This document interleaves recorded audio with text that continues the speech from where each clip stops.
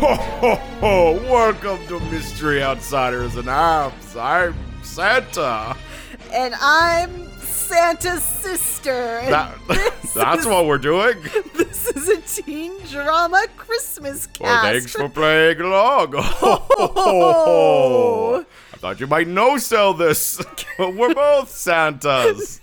I'm Santa and you're Santa's sister. A thick from Fred Claus. Santa talking about Shadowhunters, the most Christmassy of shows. Unfortunately, this episode's Halloween, so I'm going a bit of a different direction with this Santa Claus. He lost the deepness. But when you are listening, there it is again. When you're listening to this, guys, if you're listening to this on the day it comes out, which you definitely are. Yeah, why wouldn't you? Why wouldn't you listen to this on Christmas Day? No, this one's about Halloween. It's Halloween and Shadowhunters. Yeah, no. If you listen to this on that day, it's Christmas. If you listen to this on any other day, I'm sorry. None of this is related. Yeah, we're continuing with Shadowhunters. But Kevin, I don't think we've ever had a Christmas episode before. I think we've always taken breaks, and this year we decided to go hard. I mean, it just landed really well in our already. Like, we've never had an episode come out on Christmas. Well, and I think we've never had to, because, when Riverdale was on, it was on a break, so we could just be like, that's true. We take a break too. That's true. Yeah, but not this year. Because we are specifically not following a releasing show. That's true. I mean, yeah, we're continuing along. It's almost like a return to. This episode feels like there's bits where it's like, oh yeah, and everything has returned to normal. Yeah, it sure has tried, and this is the episode that breaks the timeline. There's been many episodes that have broken the timeline, but this one specifically. I mean, I'll say this episode has a lot of stuff that makes it just feel like I don't think the creators of the show care anymore. I don't think so either. There's a lot of they just don't care. Okay, because remember the episode where Izzy and Simon went to the high holidays at Simon's mom's house? Yeah, Passover. No, Yom Kippur. Yom Kippur? I keep on confusing which it was. Is mid-October. It's like the same time as Canadian Thanksgiving, which, if we are taking this to be true, this show either takes place over a full calendar year or continues to take place over 6 weeks. Yeah, and I mean, neither of those are good. I would say from that episode to this episode, I cannot believe that is 2 weeks? A month and a half? No, Kevin. No, October, you're right. 2 October. weeks. 2 weeks. 2 weeks since season 2. That's why I'm much more willing to believe that I just forgot and it actually is Passover. No, I looked it up. It was Yom Kippur? Yep. Okay. Yeah, no, I mean, I already had that, even thinking that it was Passover, even just thinking that, I was like, well, I mean, Passover would make more sense. It's in April. It does mean, like, we've done, like, a year and a half, because they started, Clary was, like, interviewing for colleges, which I imagine was beginning of summer. Yeah, when she turned 18. Which seems reasonable. There's been some jumps, but no, yeah, whatever. I'm going to assume this episode came out around Halloween, so I do a Halloween episode. I would argue that the reason I think that's the case is because I would argue Halloween honestly has nothing to do with this. Oh, truly. This does not need to be nothing is Halloween necessary. No. Halloween is a hat that was put on this episode. Yeah. Because the network demanded it. The network wanted that fancy hat. Yeah, well, we demand you listen because ho ho ho, this is Shadowhunters season 3, episode 18, The Beast Within. Ho ho ho. The Beast Within. Ho ho ho.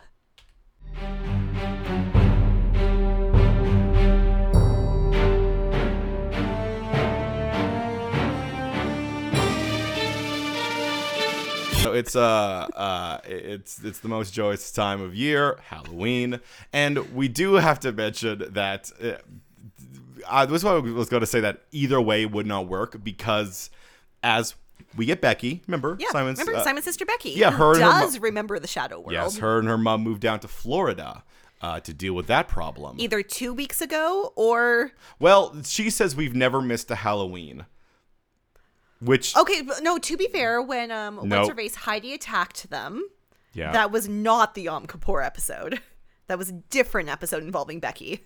Yeah, no, but so that means either they did a Halloween after Clary started the whole like Shadow World thing, or this is 2 weeks from whenever the Yom Kippur episode was. Boy, they moved to Florida fast.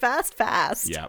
So yeah, gets a visit from Sister Becky because they've got to go out on Halloween. It's honestly not clear what to do. She just says, we always go out on Halloween, and then they go to a vampire bar. They also don't actually get Clary involved. No, they never even tried to call her. Never seems like they even attempt to, because she says me, you, and Clary, but Becky's like, well, not obviously Clary's busy, right? Yeah, she's patrolling.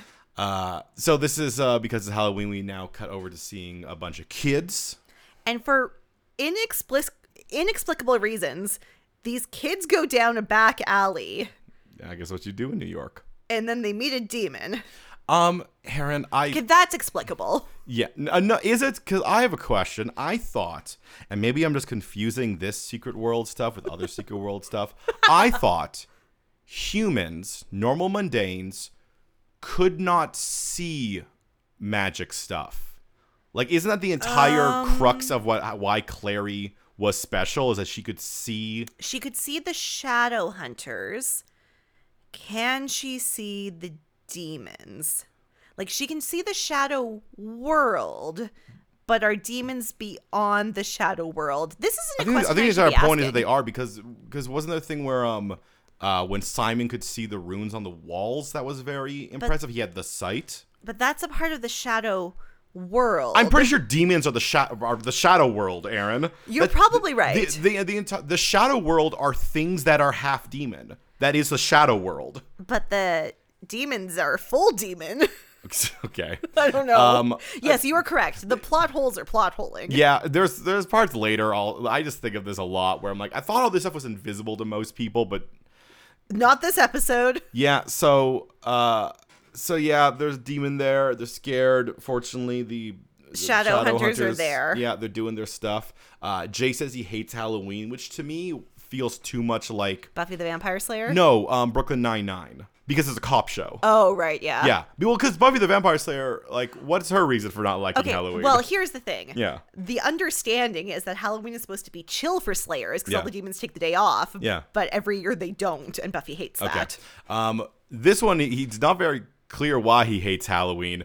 It shouldn't, like, one, in Brooklyn Nine-Nine, it's because, like, Halloween's a time where people, like, get crazy and weird, but you're not a cop. You deal with, like, demons and stuff.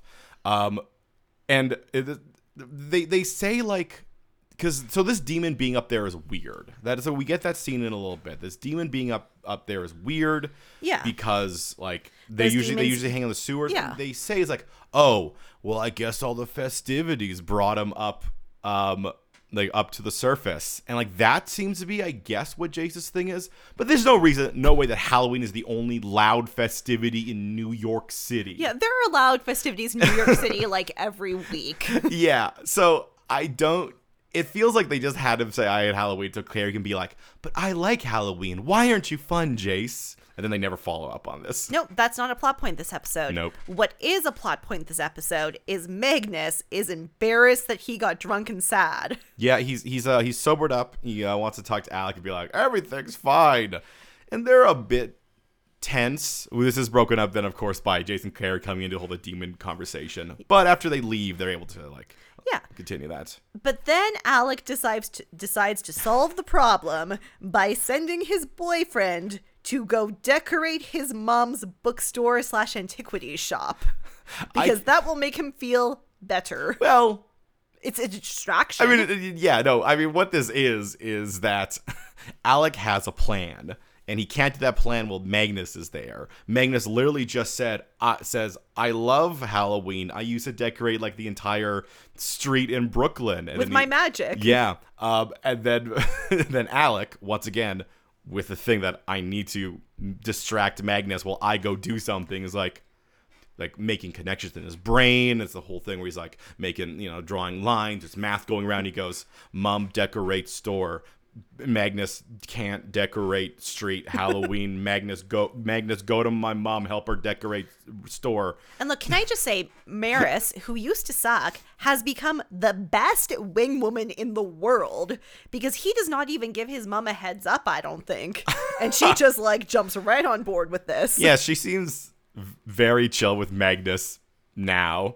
I do like how it's almost like Magnus is the one that makes Alek's thought there make sense, because Magnus was like, you decorate street Halloween, go mom place, decorate her, and Magnus goes, I do like interior design, because she's not decorating her place for Halloween. No, she's just decorating. She's just moving into her new business. You walk into her like antique bookstore and things like that, and you walk into like mid-May and there's pumpkins and purple streamers. I mean, it's a magical bookstore. There could be. So we do have to I love this. We could just ignore these characters. We could ignore the storyline. So I think we'll just summarize their storyline right now, because I swear none of this matters. Maya and Jordan are back. And they're trying to figure out if they can date and what their complex emotions are for each other. And Kevin Jordan Kyle is definitely dying, right? Like, he's definitely still dying. I mean, it was very jarring out of place when Maya's like, well, okay. Maya says, well, thankfully they're able to cure you of your silver poisoning. And Jordan goes, yeah. Anyway. Well, and then she says, sorry, they fired you. So either the writing is bad or he's dying. It's just so clear that he's dying, because if you don't take someone home from the hospital, and you're like, well, it sure was a long drive back from the hospital. Thankfully, you were able to get your arm set. Like, yeah, it's true. You don't say that. We don't say things like that. So yeah, Jordan got fired. Maya and Jordan back. Jordan's definitely dying. 100% and they're dying. figuring out their emotions, and they'll reappear numerous times. Occasionally to just say one line, then be in the background. Now, while this is going on, Alek had told Magnus that he had a clave meeting, which, as we know, this show uses clave as a stand-in for business. Yeah. But Alek doesn't have business. Alek has to go see Vera, who is a warlock, who pretends to be blind and crazy. Well, I mean, Vera's doing the whole blind fortune teller thing, is like, to like make some money. I like that we were right about what Alek was going to do, because Alek, learning that his boyfriend is sad and the only thing that he knows how to do is go to the manager, decides to go to Magnus's manager. His dad. It's Modius. So he asks like, Vera, I need you to channel the Prince of Hell. And she's like, okay, sure. Just pay me a lot of money. And he does, and that will not be a plot point. Yeah. Now, there is a really cool moment in the scene where we see Asmodeus standing in front of Alek, but Vera is still in the mirror. Yeah. It is cool. We just got to show the show out when it does something good. No, it was cool. I'm like, you could have done this. You could you chose which one of the two directions you could go in, because either he could be in the mirror and she would be there, but decided he does face to face, because this is where Alek does what he has done at this point so many times. Numerous times. He's looking at his mom and goes, hey, give your son his magic back. He's really sad. Look, he's sad and I don't like it. I have escalated this to his manager, and I want you to make this right. And Asmodeus will make it right. Well, but under one condition. He spent a bit of time, just because he's Asmodeus, got to be like, yeah, you're right. This does suck, and in time, Magnus will hate you. And Alek's like, nope. He's like, look, just give him back his magic. He's like, you must love him somehow. You're his dad. And I'm like, demon dad. Doesn't. Demon dad. We've met Lilith. And that's not her blood. We've met Jonathan, and he's only half demon. Yeah. So Asmodeus has a deal. He's like, all right. I'll give Magnus his magic back, but you have to break up with him. Like, oh God.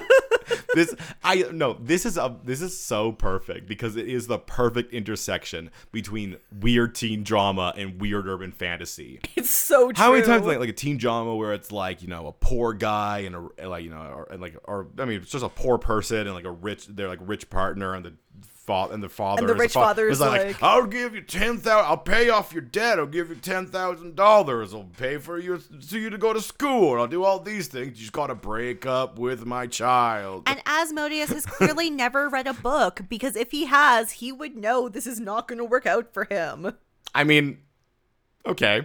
So, no, I've got an argument, and we'll talk about it later. I mean, I'm going to talk about this thing right now. Okay. He says you have to break up with him, and you can't tell him about the deal or the deal's off. And I'm thinking, Magnus is a smart person. He's gonna figure it out. If Alek breaks up with him and then Magnus just gets his magic back, he'll figure it out.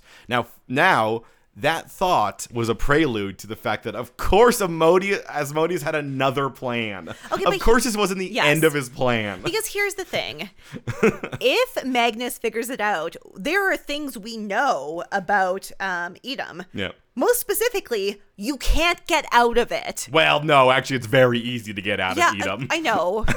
They say it's hard to get out of it, and they break that rule literally all the time. No, it's the easiest place to get out. But, like, if we were to believe the actual conditions of Edom as the show has told us they are, Asmodeus would never know if Alek told Magnus it was all a plot. Once Magnus gets his magic back, there's nothing Asmodeus can do from Edom. I mean, here's the thing about, like, so they're he is a trickster. The thing that they do about, like, in this show with demons and devils kind of be interchangeable. Like, and we kind of see this from Asmodeus, the whole, like, lawful evil thing where it's, like, making deals, like the letter of the law. I bet he could have sort of like trigger in there where it just like sucks it back as soon as something there. Or, I mean, he does seem to imply that he has like spies, essentially. But he had to trick Magnus to get Magnus to give up his magic. He didn't trick him. But like he had to wheel and deal with him. Like he couldn't just take it. Yeah, no, yeah. Because he had to wheel and deal deal maker in Edom. Well, no, that's where which is where his power lies. Yeah, but that's because Magnus could go visit him in Edom. I just, like, the sense I get from the show is that they're trying not to make the greater demons, the princes of hell, all powerful. Yeah. And so the power that they can exert on... It's deal-based. Is it not? I don't think it... Okay, to be fair... Yeah. I think my brain is doing the thing it does sometimes where I can't separate the show from the books. Yeah. Because I would say that in the books, Asmodeus cannot exert his power over things that happen in the mortal realm without permission. But he's giving him permission. That's what making a deal is. I just think that Alek can like wheel and deal it like very, very extremely easily. Yeah, I mean, I don't think. Essentially, Asmodeus is tricking him right now, and he's setting up a deal, and that when that deal is like made, that is the permission happening. So if he says like, I mean, we don't know the specifics because that actually doesn't matter, but I bet maybe it would be that's like, oh, if he ever learns about it, the magic will be gone. So that is the idea. Is that if the second like Magnus would learn this deal exists, his magic vanishes again because that is part of the deal. Yes, I think you're right for the world of the show. Yeah. I just think the magic system that they're based on, he actually can't do that because the magic, to be fair, in the books, he never takes Magnus's magic. Yeah. The deal that he makes is for Simon's immortality. Yeah. But the things that greater demons do in the extended universe of the book series, they don't have enough power on Earth to be able to hold someone to that kind of bargain.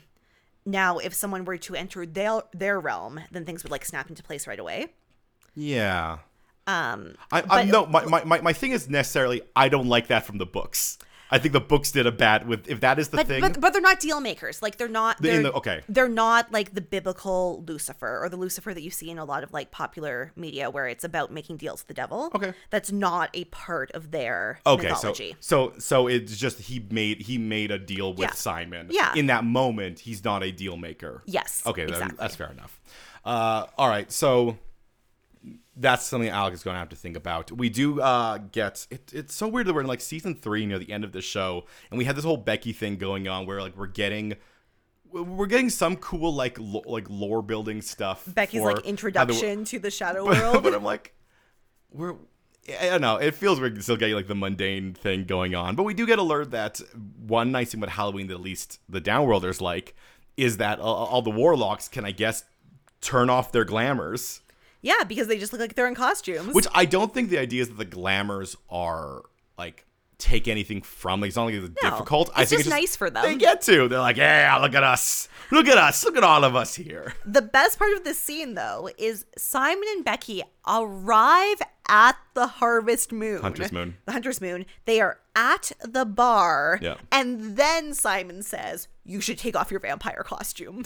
Too late, Simon. Too late. What is she going to change into? Yeah. So. And it's very clumsy, so she can be like, I don't have to take off my costume. Look, that guy's wearing a devil costume. And Simon's like, no, he just has horns. He's a warlock. So dumb. Yeah. The writing's so bad. Yeah. We do check in back at the Institute where we learned that I guess Izzy has done science stuff to the magic sword. And she has figured out that if they inject, they had to waive this because the second you think about it, it makes no sense. It makes no sense whatsoever. She did something that means she's figured out that if they inject Jonathan, it'll remove the rune and burn away all of his demon blood, I guess. And I would posit an argument that they don't want me to posit. Yeah. That you should just inject Clary. Well, because the only demon blood she has is the twinning rune. So if you inject Clary, it'll burn away a little bit. No, but I think they want to burn away his demon blood. Yeah, but let's get rid of the twinning rune first and then deal with him. I was under the impression they did not have as much serum as they do appear to have. They have like 6 vials. Yeah, I thought they were like, this is it. This is our shot. We inject Jonathan because that just wipes out as much as like in general. I mean, I don't know. I think it's fine. I feel like if your end goal, which they've said it is just to make them not be connected. No, there's a lot of dumb stuff that goes on in this whole thing. Yeah, I know. I don't know. Why am I making an argument? Yeah, no, yeah. I would argue I don't care. There are dumber things that happen in this. I mean, we began this by now.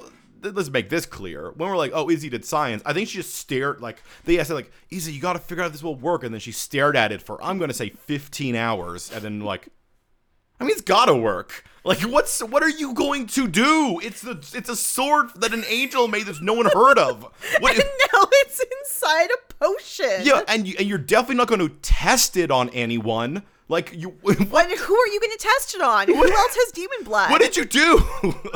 So they take it. Luke does arrive to, I guess, be there for a while. He does nothing. He actually, as soon as Clary needs a lot of, like, support, he's gone. Yeah, he should definitely be with them when they go on their hunt later. He doesn't also ask about the whole, like, wait, you have a cure for... Because if anyone wants to not be a downworlder, it's Luke. Yeah, but they just remind us he's there. No, so continuing the dumb things, this is what I was thinking about. Do they have to do this with Clary and Jonathan sitting in chairs facing each other like they're doing a sharing circle? Okay. What? Put him in different rooms. At least put him in his Hannibal Lecter room and put her outside of it like you've done for the past 4 episodes. But they're both in the Hannibal Lecter room, just like staring at each other. And why is this the So, like, Clary, you gotta look. I know you feel you have some bad feelings toward Jonathan. You gotta look at him, though. Especially when we know that Jonathan's powers exert power over her to make her like Jonathan. Is that another thing Izzy found? I was like, well, we got to inject it in them, but they have to be within 2 meters of each other, else it won't work. I'm making this up as I go, guys. And then they don't even think to put the Hannibal Lecter mask on him until after he shouts at Clary way too much. But when he shouts is dumb. The second they sit down and they get, like, strapped in, Jonathan goes, Clary, they're trying to tear us apart. And Clary goes, yeah, I know. I'm a part of this. I want to be torn apart. I understand that Jonathan's like delusional, but I love the amount that he's like, Clary, you don't understand. This will remove the twinning rune. And she's like, what do you think we're doing here? Jonathan, I've tried so hard for so long. What do you think? What like does he think the control is stronger than it is? Like, it's just so funny. I know. Him starting with, they're trying to tear us apart, and then Clary answering, I know. So it hurts both of them. Yeah, it hurts a lot. Jace has a great line where he's like, you gotta stop this. Oh, yeah, no. Izzy's like, I can't. Oh, yeah, no. Izzy injects Jonathan with a liquid. And then Jace is like, you gotta stop it. Like, what's she gonna do? Just like suck it out like it's venom? I mean, just put your mouth to it. I want to mention that when Clary's because Jonathan, here's the thing. Jonathan does very good job of being like playing up the victim a lot, and Clary is a very, very nice and sweet person. So she's like, I mean, like she knows she's doing it right, but it still sucks to see someone be like, no. Well, and she's already felt bad for him like numerous times on her own power throughout the show. Jace is just like, they didn't want anyone to raise, I think, like the good point. Jace is the closest, because like really what this comes down to is like, Clary, it's okay. He's an asshole. It's true. Like that's really what this is like. Don't don't feel bad. He wants to kill everybody. Not only does he want to kill everybody, he wants to sleep with his sister. I understand he doesn't want to kill. That's what I'm gonna get to. Yeah, he wants to kill everybody. He doesn't want to kill you, but that's because he wants to sleep with you.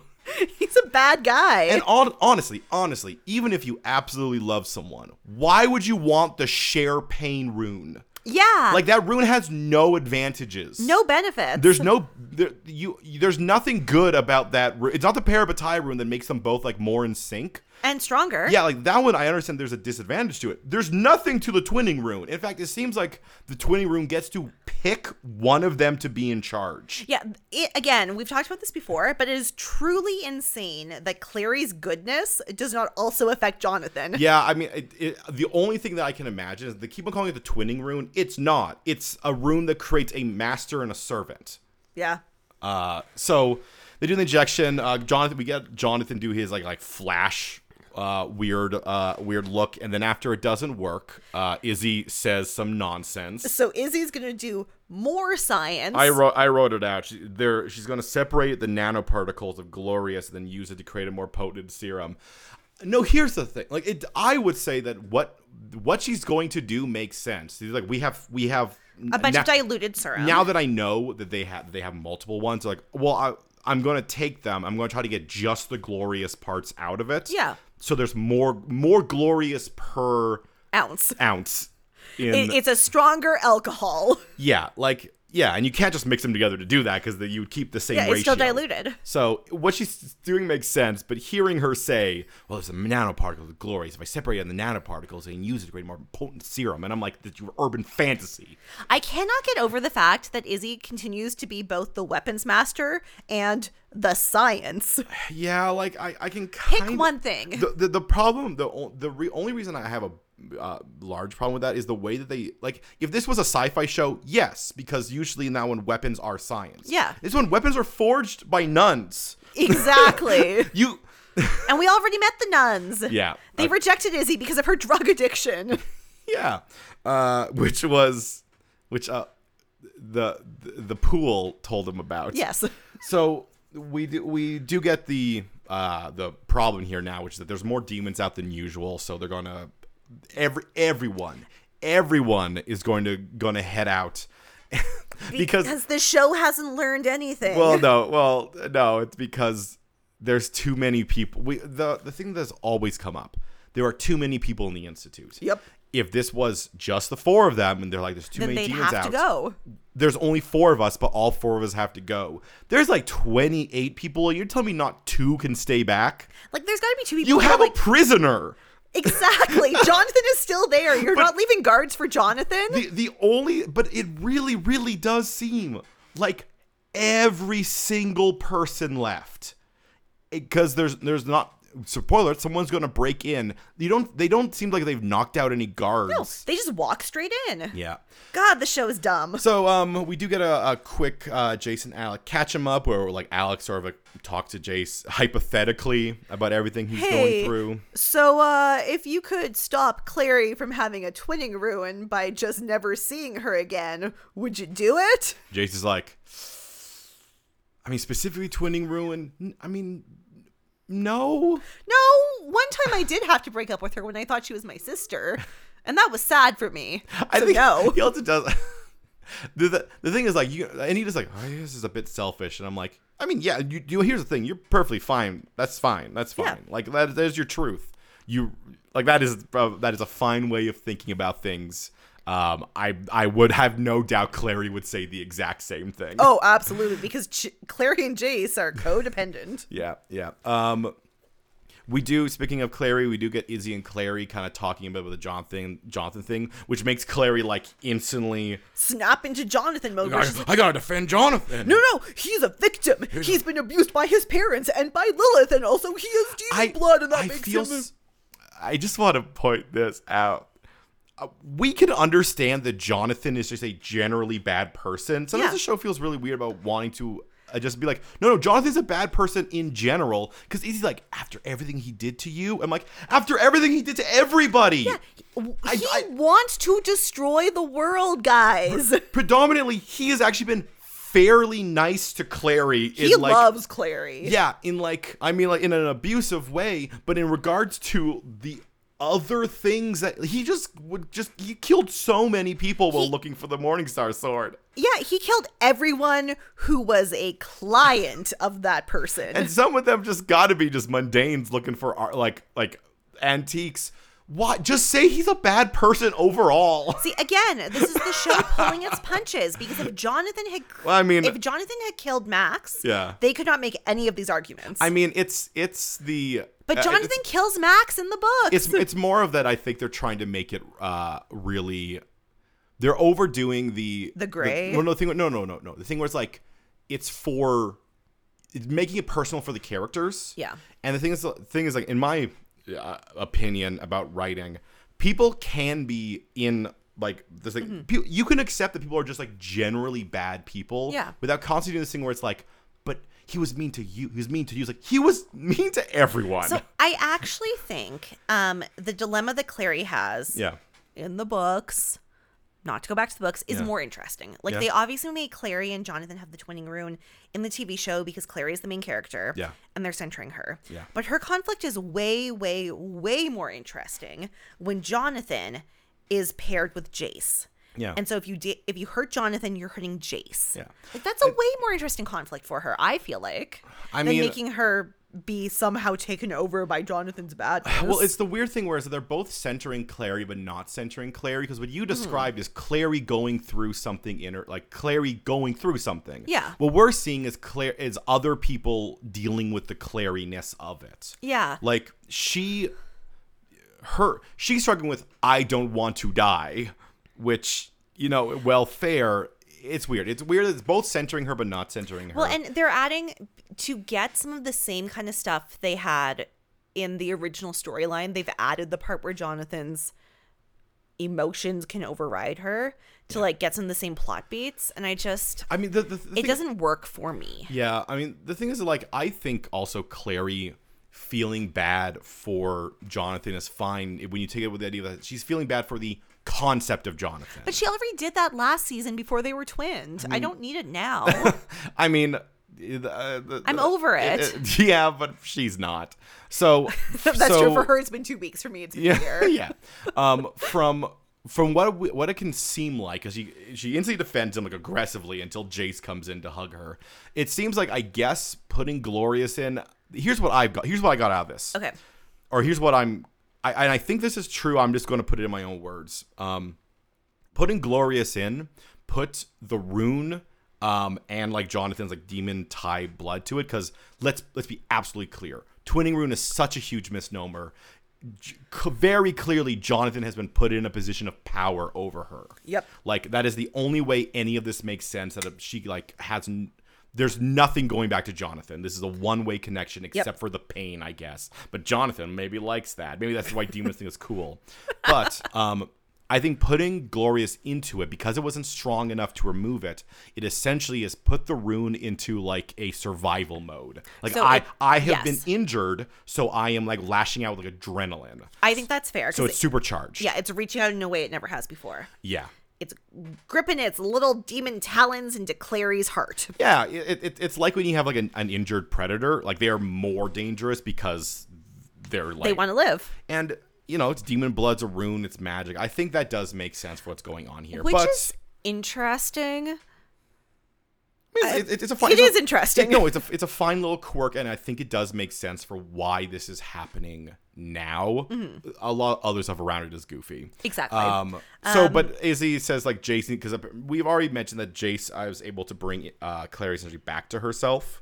Like, yeah. That is a thing, so it's going to happen. Meanwhile, we have a little short scene where Maris and Magnus decorate, and they bond about being mundane suddenly. Yeah. And also, Maris reveals her crush on Luke. Yes. We do check and then see that Becky learns about fairies, which leads into Simon essentially being like, fairies? They suck. Which is all a move into seeing the queen in her, I guess, murder form. Talking to, remember that nymph we were just seeing a whole bunch of? The one who like transformed into Clary and then was just like hanging out with Jonathan way too much. Yeah, so I guess she's there on purpose? No. Okay, here's the problem I have with this. He hired her to be a fairy prostitute. Yes. And the Sealy Queen was like, "Ooh, an opening to do a wile and guile." Yeah, okay, so well, you know what? Here's what what happens in the scene. The queen arrives to talk to the nymph at Jonathan's place. Yeah. And gives her a spear. Be like, you have to. Well, it sounds like Jonathan has not told them that I have the Morningstar sword, so you got to take this spear and you got to go kill him to, I guess, hide the location of the Morningstar sword. Which he's not. I mean, she doesn't know Jonathan, but he's not telling anyone. Hey, Aaron. How did How did Jonathan find the Morningstar sword? She told him. She told him. The Sealy Queen told him. No, the nymph told him. Oh, that's right. She translated the thing so he could find that it was at the queen. So that's right. So is she a spy sent to Jonathan to lure? No, because she didn't get anything out of him going there. So why wouldn't the queen kill the nymph? The nymph, there's nothing about the nymph that says she has to be the one to kill Jonathan. Send Meliorn. He's standing right there with a spear. You paid Meliorn to be in this episode. The nymph didn't use any of her abilities or her knowledge of someone to get there. Jonathan was literally chained up. Like, he's kind of thinks in the moment that maybe she's there to save him. But the same thing could have been for Meliorn or just any other. Also, this doesn't make. Why is she hiding the location of the Morningstar sword? This entire storyline makes zero sense, and I'm just going to say this now. I was going to say it later. There is no way whatsoever that this nymph can get through the wards. That's why it seems to be what they're implying is that she was sent in there originally they found some way when Jonathan was like off looking for a nymph escort to like roleplay with him. They like embedded her into his operation. But now they're having her kill him to hide the location of the Morningstar sword, a thing he only learned because the nymph told him about it. So So she embedded someone in his operation to keep an eye on him. And then that person told him something that is enough that she wanted. Unless okay, but is the Sealy Queen playing 3D chess? Did she want to meet Jonathan? Aaron, every chess is 3D chess. 4D chess. The only way I could possibly think this would work if we want to go the 4D chess route of it is the fact that maybe this was all a trick to try to get Jonathan to kill Lilith. Oh, the Sealy Queen did want him to kill Lilith. But he offered that, which once again, we were going with the fact that the Sealys have plans within plans. Mm-hmm. That is the only thing I could go with. That's the only thing I could go with here.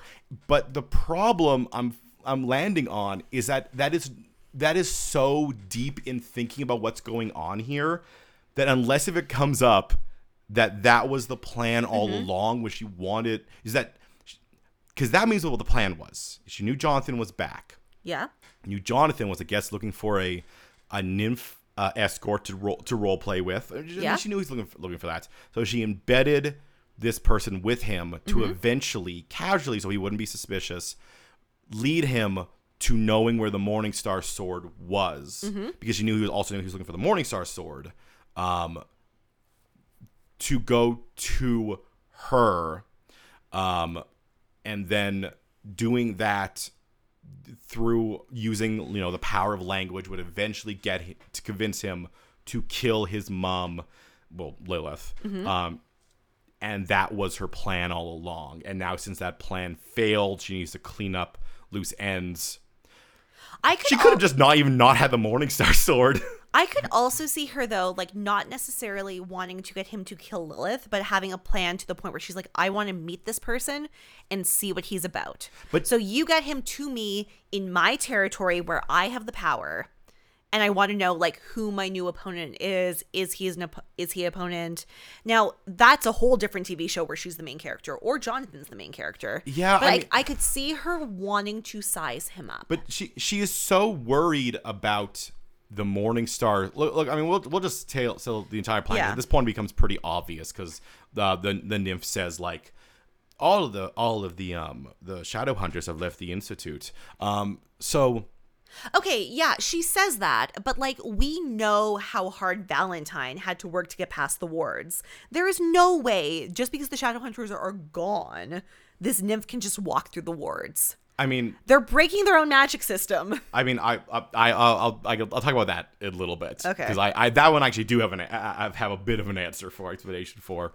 But she did this to do something which it seems like she really wants to not have anyone know that she has the Morningstar sword. It seems like a weapon that no one cares about. Yeah, the only person who can wield it is Clary. If you kill Jonathan. Yeah.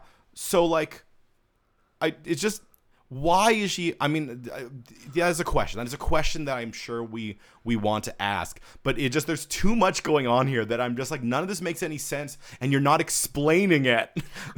You revealed information that made me be like, what?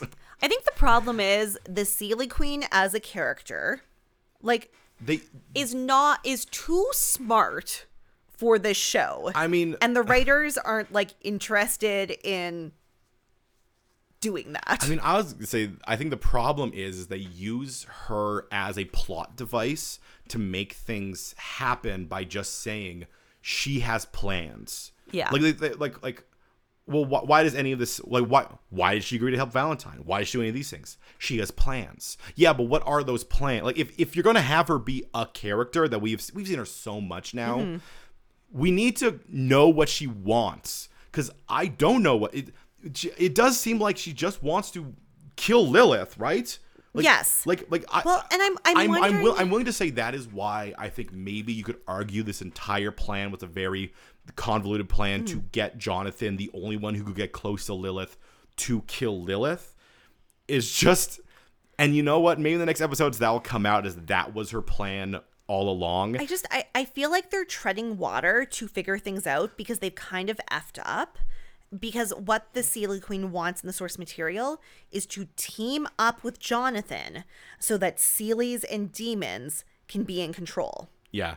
And they've created a world where they can't do that. I mean, because she doesn't seem to think she can get power by you know what I mean? What they seem to if you look through all of this, one thing you can say that it feels like you could say is the Seelie's Queen thing is she's a survivalist. Her entire goal is to make sure that fairies are safe and will survive. She's just very bad at it. Whereas if you make her goal being like, I want Seelies to be the dominant race. Yeah. Then her actions make more sense, but they're not doing that. But all of this with saying, like, I do think it makes sense that maybe this was a 4D chess style plan to get Jonathan to kill Lilith that unfortunately didn't work. It almost did work. If not for Clary summoning him. Yeah, it all falls apart in my mind, and why does she care so much about hiding the location of the Morningstar sword? Yeah. Like why is she doing this? Doing this right now doesn't make sense to me. Like, I agree. Yeah, like that's essentially it. It's like I think the other stuff works, but it's unfortunately all couched in the reveal of this dumb sword that only nonsense. Clary and Jonathan can use. Yeah. Okay, all right, so, we gotta go a bit faster. Izzy and Alek have a catch him up. Alek tells Izzy everything, and she's like, "Look, Magnus made a choice because he loved you, so you got to think about that." Yeah, we get Becky and Simon and Maya, and something's happening. Essentially, Becky goes out, gets attacked by a demon, but is saved by Izzy and Alek, and this is the big cue, the big thing we need to try to really kick off the Simon and Izzy thing, because of course you need the sister to be like, hey, you guys got chemistry, so maybe you should go back with her and do whatever that science stuff is. So I guess that's what's going to happen there. Okay. Alek, but this happens because Alek and Izzy found the demon bait. I think they called it like a Cybus orb. Yep, they found the Cybus orb, and Izzy is going to take that old orb back to the Institute to check out the fingerprints, because this is a science police show. Not a magic show. Let's do it right now. They find fingerprints on the orb. And Aaron, who are those fingerprints belong to? The Seelie nymph. Hold on. Wait, they have a file of fingerprints from Seelies? Why? How? What? When? And this actually is a major plot point in the... Oh, wait, remember when they tried to put the trackers on? No, I don't care about that. Seelies are literally like they've been portrayed, because we see the Seelie Queen. Yeah. Masters of Glamours. There's no way you got their fingerprints. Kevin, fingerprints are the one things that don't change when you're glamoring. That can't be true. That can't be true. You couldn't think of one cool fantasy way to have this work. Magic signature. You have your angel runes that allow you to track a magic signature. It's like a very important part of the Shauna Maguire books with October Day, where she can smell people's magic. It's just so... It's so dumb. It's like... It's a magic show. It's a magic show. It's a show with magic in it, and you are sitting around, and it's not a huge plot point that, like... It's like... the fingerprints, like, it could have been, we said it could have been anything, but the fact that you're sitting there as in a writer's room for a show with magic in it, with fantasy people doing fantasy stuff, with magic happening all the time, and you're like, how do they find who touched this orb? I guess they check for fingerprints, and they have all... all downworlders. They fingerprint the downworlders? Okay, but if they have fingerprints from all downworlders, then why were the downworlders mad when they got chipped? I mean, I understand why they're mad, but... Yeah, they also mention, they say, like, she says, oh, she's been arrested a few times. I'm like, wait, you just arrest... So when a downworlder breaks the accords, you arrest them and fingerprint them? Like, there's so much cops. Why are they cops? And then Izzy puts out a request to bring her in for questioning. Why are they such cops? This show was written by the most uncreative people ever. These people are furious that they're doing a fantasy TV show. You could not find any writers anywhere that were like, I'm interested in writing fantasy. You just found a bunch of people who were like, I wish I could have wrote CSI. This is so infuriating. So while this truly infuriating plot is going on, Clary and Jace find the nest of the demons. Yeah, there's a bunch of Drevik eggs, which means the queen somewhere. And then Clary gets knocked on her butt, and she hallucinates Siberia. Well, no, she's in a white space. I guess it is Siberia. Yeah, but I mean, I would just like white void, generic white void. I only know it's Siberia because they showed us the flashback to Siberia in the previously on. Yeah, but they're trying to evoke it. No, but I mean, yes, I was going to say it's just a white space with snow on the ground. Yeah, they're not doing a good job. I mean, they're not doing anything good in this Aaron, episode. I'd argue they're doing a good job if they were trying to evoke a white void with snow on the ground. But they were clearly trying to evoke...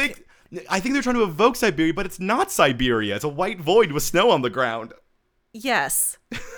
Yes. Yeah, you said Siberia. She's not in Siberia. She's in a white void with snow on the ground. Yeah, but they're okay. Aaron, I think if you saw a white void with snow on the ground and you said it's Calgary in winter, I'd be like, no, it's a white void with snow on the ground. Yeah, but they were trying to do a throwback to when she was in Siberia and she collapsed in the snow, and then Jonathan carried her back to the apartment. But except for she doesn't get carried, and no, but they're clearly trying to put her back in that place. Otherwise, they would not have shown that moment in the previously on. I was more of thinking that that her getting knocked through the wall, because is her getting knocked down. But it seems like it's clearly literally about the distance. Like, literally, she got too far away from Jace. Yeah. Like he has an orb of protection around him. Because they do this shot where she's, like, number one, she got knocked through a wall. Yeah. And she's there, and they do a long shot to show how far away she is from Jace. Yeah, this is the dumbest thing alive. And I'm like, literally, he has, like an aura of protection around her. This is so stupid. So, while she's in the white void of Siberia, she sees Jonathan. Jonathan has black demon wings, and he wants. He has black angel wings. Yeah, I know, but they're demon wings. I know what they're representing, because then you see Jace, and he has white angel wings. White angel wings. We should have given him bat wings, is what I was saying. Oh yeah. We have legitimately seen demons with wings. It would be cool if he had bat wings. And they have bat wings, but they wanted him to be like a moody angel, so they gave him black. This show is so dumb. And then Clary takes Jonathan's hand, and her eyes turn black. But then when Jace finds her, she's like, "What? I'm fine. I went through a wall." Also, it feels like they had to take a roundabout way to get to her when she clearly just went straight through a wall. Well, first Jace and then Alek shows up. They have to fight. They fight the queen. Well, I don't care because the show doesn't care. I guess that's why it takes them so long to find her, because they got distracted because they fought the queen. Well, they had to fight the queen. I don't know. But then when Jace finds her, he's like, I'm sorry, I let you go. I said I would never, go away from her. And somehow seeing this will cue Alek to have thoughts. And thoughts about Magnus. But it does feel like he just saw the image and not the words that Jace just said. Which is, I'll never leave you, I'm here for you. And then he's going to go to Magnus and he's going to go break up with Magnus. Because he just saw the image. I don't understand how they went from A to B here. I don't understand that. And when he when he breaks up with Magnus, I will tell you now, he is the worst actor ever. Like, some of the words he says are true. What I will say, but there's no heart behind it. What I will say is that I think it's really hard.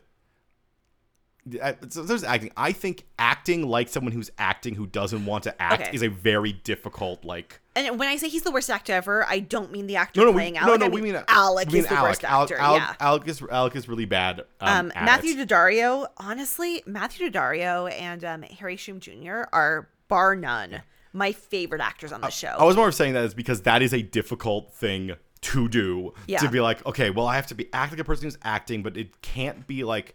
He can't 100% sell it because you still want to put in the emotion that clearly Alek doesn't want to do this. Mm-hmm. And I think the idea is that in that moment is just emotional enough that Magnus is like, just like how Alek saw the image but didn't hear the words. Yeah. Magnus has heard the words but he's not seeing the image. But Magnus is, throughout all of this, even when he gets broken up with and his heart is broken, he's a little bit suspicious. Yeah. There is some suspiciousness in his heart. Yeah. Because these boys are endgame. Yeah. We do, during the whole fingerprints thing, we do also get Simon and Izzy get close, but then there's like an earthquake and a siren, which is a cue that the wards were breached. Yep. So I was thinking, one, the wards were put up by a much worse warlock than Magnus. So they're weaker. They're worse ones. Two, the Seelie Queen, I feel like probably just had an in with the warlock who did it. Well, no, 100% the warlock they would have made do it is Katarina Loss. Why? Because she's Magnus's friend. She's Magnus's best friend, and she's very powerful. I guess Alek would be the one to choose who to put the wards up, not just the greater Clave thing, just being like, we're gonna random picked Lorenzo, and Lorenzo does suck. Yeah, Lorenzo clearly put this up. No, definitely not. These are definitely from Katarina. Aaron, he's the head warlock of Brooklyn, an actual real position. I do think it actually makes sense that maybe the Clave was like, no, you gotta be done by the head warlock of Brooklyn.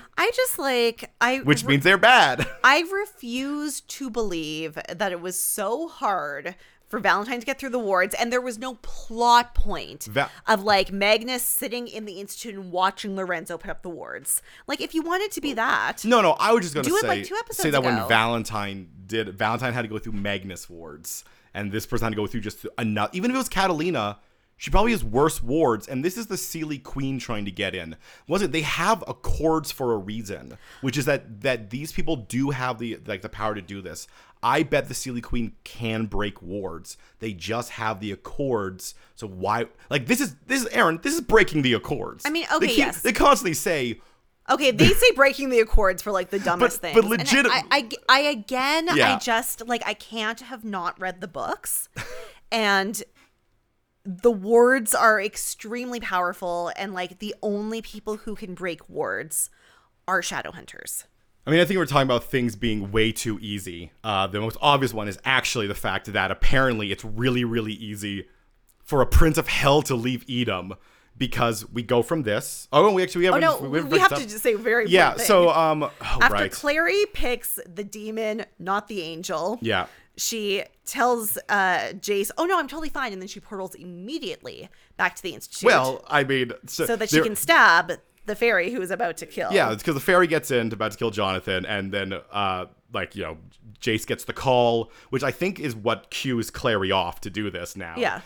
Because all the way, she's just going to wait until they get back to the Institute. Instead, she takes that moment to whack Jace once in the back of the head with a pipe. Yeah. Then she warps back to the Institute, kills the fairy, and I guess I'm gonna assume we don't see it, but I guess rescues Jace. Now, or Jonathan, she and probably. Jonathan are a team, I guess. Yeah. Okay, but yeah, you're right. Princes of Edom or Princes of Hell, I guess, can just. No, okay. So we cut back to like it's on the verge of clever, except for one thing. So we get the Warlock lady, and we learn that when she closed the connection, of course, Asmodeus kept the connection open. Of course he did, because he's the Prince of Hell. Yeah. I think that's reasonable. Yeah, that's fine. But to summon him, she like cuts her hand and then rubs a pentagram into the mirror, and he's just there. Yeah. And I'm like, that's too easy. Well, he creates a tangible, like, physical body out of nothing. Well, no, I assume like she created a portal and he walks through the portal in from Edom into Earth. I guess so. I guess maybe I just wanted him to have to a tangible body. Yeah, I wanted him to have to get a body.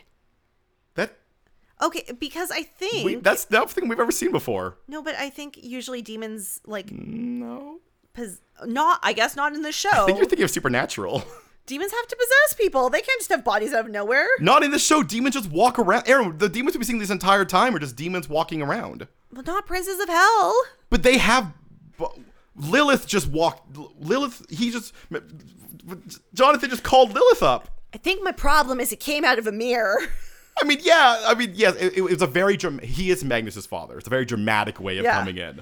I just think the fact that she just cut her hand, drew a pentagram, and that was enough for him to be like, and now I'm on Earth. I'm like, so it's not hard. Maybe that's the thing. Maybe because she just drew a pentagram and then he just walked out of the mirror. I'm like, no, but he needs to like do a thing. I love that this was, because it was jarring for me too, because I'm like, he's a Prince of Hell. Why is it so easy for him to just like not be there anymore? I thought it was supposed to be like sealed away. I love that it was so jarring that you created like an entire other concept. You're like, no, he needs a body. Okay, but he's a big old dummy because now he's left Edom, and guess who's going to take it over while he's gone? Lilith. He's got his real quick. He's got his real fast. Quick in and out. Just one quick in and out. Apparently his son needs him. No, I know. I mean, the plan. I mean, yes. No, I know, but. No, I think it's because I mentioned earlier that I think his plan's very obvious. I think it's worth mentioning what I'm pretty sure his plan is. He did the whole thing with you gotta break up with my son, and then I remember how I mentioned that, but your son's gonna notice when he gets his powers back. It's because he's going to clearly walk up to him and be like, oh, your boyfriend broke up with you, huh? That sucks. Humans do suck. Come be my Prince of Hell. Which is not going to work. His son's like 1,000 years old. Yeah, but you gotta try every 1,000 years or so. You know, I bet this happens like every 200 years or so. He's just like, hey, son, Prince of Hell. And he's like, no. But hey, Alex made him real sad.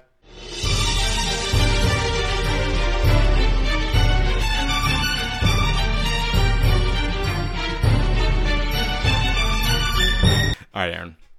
Throughout this episode, did you find yourself a CW moment? Did I find a CW moment? Did I find a moment where logic was like, no, the magical system is more complicated than the show is telling us it is? Isn't it? Isn't it? Yeah, okay. This is so teen drama. I'm not going to say it's dumb. I'm not going to say it's illogical because, like, it kind of is a logical argument for a Prince of Hell to make to a teenager. But when Asmodeus says to Alek, you have to break up with Magnus because you've been holding him back, he could reach his full potential if he wasn't with you. And I'm like, dude, Magnus is like 1,000 years old. He's reached the potential he's going to reach. I mean, the problem is Asmodeus's logic. No, that is them very like weirdly trying to let us, the audience, know what Asmodeus's motivation is. But why would he say it to Alek? Like, well, Alek would agree. Like, it is the most teen drama-ist logic, where it's like, oh, he's been in a relationship, he's been tied to mundanes, so he can't reach his potential. And it's like, okay, yeah, obviously, no, yeah. If this was like a normal TV show, that's correct. But again, Magnus is 1,000 years old and has never been tied to mundanes before. Yeah, I mean, he's 1,000 years old, but he's not the Prince of Hell, which is clearly what, like... He can't be a Prince of Hell. That's what Asmodeus clearly wants. Oh, sorry. No, wait, it's weird. They are Prince. What's below Prince? Duke? Yeah. Duke of Hell? Yeah, it's not a thing he can, like, inherit. Princes of Hell live forever. Well, I was just saying, oh, wait, because he's not King of Hell. I was saying that because he was his son. Like, he wanted essentially his son at his side next to his throne. Yeah. I'm like, wait, no, but he's a Prince of Hell. See? Like, I guess Lucifer is the King of Hell. Lucifer is also Prince of Hell. All falls apart when you start thinking about it. Who's the King of Hell? No one. There's no king. There's no king or queen of hell? God. There's no God. There's no God in these books. I'm not surprised that they don't want to talk too much about the Christian God. It starts like falling apart when you think about it too hard. I'm just like, I'm not saying it's dumb or illogical. I'm just saying it's very teen drama. No. I mean, no. I would say this is because what he's saying is absolutely true for Asmodeus. He does not believe that Magnus has achieved his full potential because he's not like super demon warlock hand, like at my side, my right hand man as I rule over Edom. But Alek, that's a weird thing to say to Alek to try to get him to break up with him. Like, Alek's definitely not going to agree with that. Well, and it's just, like, again, the point of a CW moment is something that, like, has no grounding in logic. It's just there for drama. And this is exactly what Julie Cooper-Nichols would say to Ryan about why he can't date Marissa. Yeah, well, so that's why it's a CW moment. Yeah, it's a very dramatic thing that he could say well, especially because we learn later that he's really just trying to convince him to break up with him so that he can, go up to him and be like, yeah, he sucks anyway. Come achieve your potential by being my right hand in Edom. Yeah, Asmodeus is like... So he said something like weirdly true in there in his mind. It's weird. Anyway, Asmodeus is the dumbest dad. There's no way he does not know his son at all. It's not going to work. Oh, yeah, but you got to try that every... But anyway, did you find CW moment? Yeah. So something that came up a few times that we sort of skipped over because it doesn't really super matter. Running joke with Becky is Becky being like, I'm a vampire, I wore a cape. And first we have Simon being like, well, vampires don't normally wear capes. And I'm like, that's fine because it's Simon. Yeah. Izzy says, well, vampires don't wear capes. I'm like, yeah, most people don't wear capes, but sometimes they do wear capes. I also think we've seen some vampires wearing capes. No, I just want to say that, like, this is followed, like, so the joke is that Becky, to explain the joke, Becky is going off of this cultural stereotype of, like vampires with capes. And then this scene continues on with Izzy, with, like, Simon kind of explaining, like, oh, well, see, mundanes think that vampires wear capes, because we know the Shadowhunters aren't super into like the pop culture. Yeah, they don't know things. what pop culture is. But it feels like Izzy should not have enough pop culture knowledge to know that what Becky's doing is a reference to pop culture. Like, with Becky being like, oh, I'm a vampire. I'm wearing, like, it's my cape I'm wearing for a vampire. I would just be like, you think she'd just be like, okay. Because, Sure. like, if someone said to me, this is the cape I'm wearing, I'm dressed up as this, I'd be like, yeah, okay. I understand that people don't normally wear capes, but sometimes they do wear capes, and you are dressed up as a person wearing a cape. Like, it's I don't know. It stuck in my head so much. Like, why would Izzy question, why would you, like, vampires don't wear capes, but no one wears a, what are... The problem is, this episode's plot is so dumb. And then it's followed up by like Simon being like, vampires wear capes, Dracula, Count Von Count, and then she's like, you made that up, and then someone's like, well, yeah, well, Count Von Count, oh, I guess it does sound made up. I'm like, yes, it is. It's the name of a character. Of course, it's made up. What do you mean? Someone made it up. What? It did. Guys, are we wrong about how dumb this episode is? Because I think it broke us. Like, our brains are broken. Count Von Count sounds like it was made up. It was. It was made up on Sesame Street. Is he called Count Von Count? His name's Count Von Count. Oh, because he's the Count. He's the Count. He's Count Yeah, Von Count. okay. Yeah. I'm saying like, God. that does sound made up. What the are you talking about? People. He's a puppet. They were just trying to do like cutesy, like nervous flirting stuff, but I could not get away from Izzy being confused about capes and then him do like, it was just a lot. It was a lot in one moment. Like, I also could have brought up how many dumb quips Jace has in this episode, because it's like they remembered that Jace is supposed to be like charming and quippy. No, it's because Jace had nothing to do this episode, so they just had to give him quips. This literally feels like they were on the day shooting, and the actor was standing there, and they're like, oh, he hasn't said anything in a while. Here's a funny thing you can say. I guess, just looking around at things. Mention that you can't say I don't bring you to nice places when you go in the sewers. Got it. Good. Did it. Now he can get paid. So, I get, do you wear capes? Ho, ho, ho. Like, Do you wear capes, little boy? No. Oh, God. That's Santa. That's what Santa says. Santa asks people if they wear clothes, right? Do you wear capes? Do you want a cape? Little boy. You want a cape? Let us know on the social media. Santa has a bag full of capes for all the good girls and boys.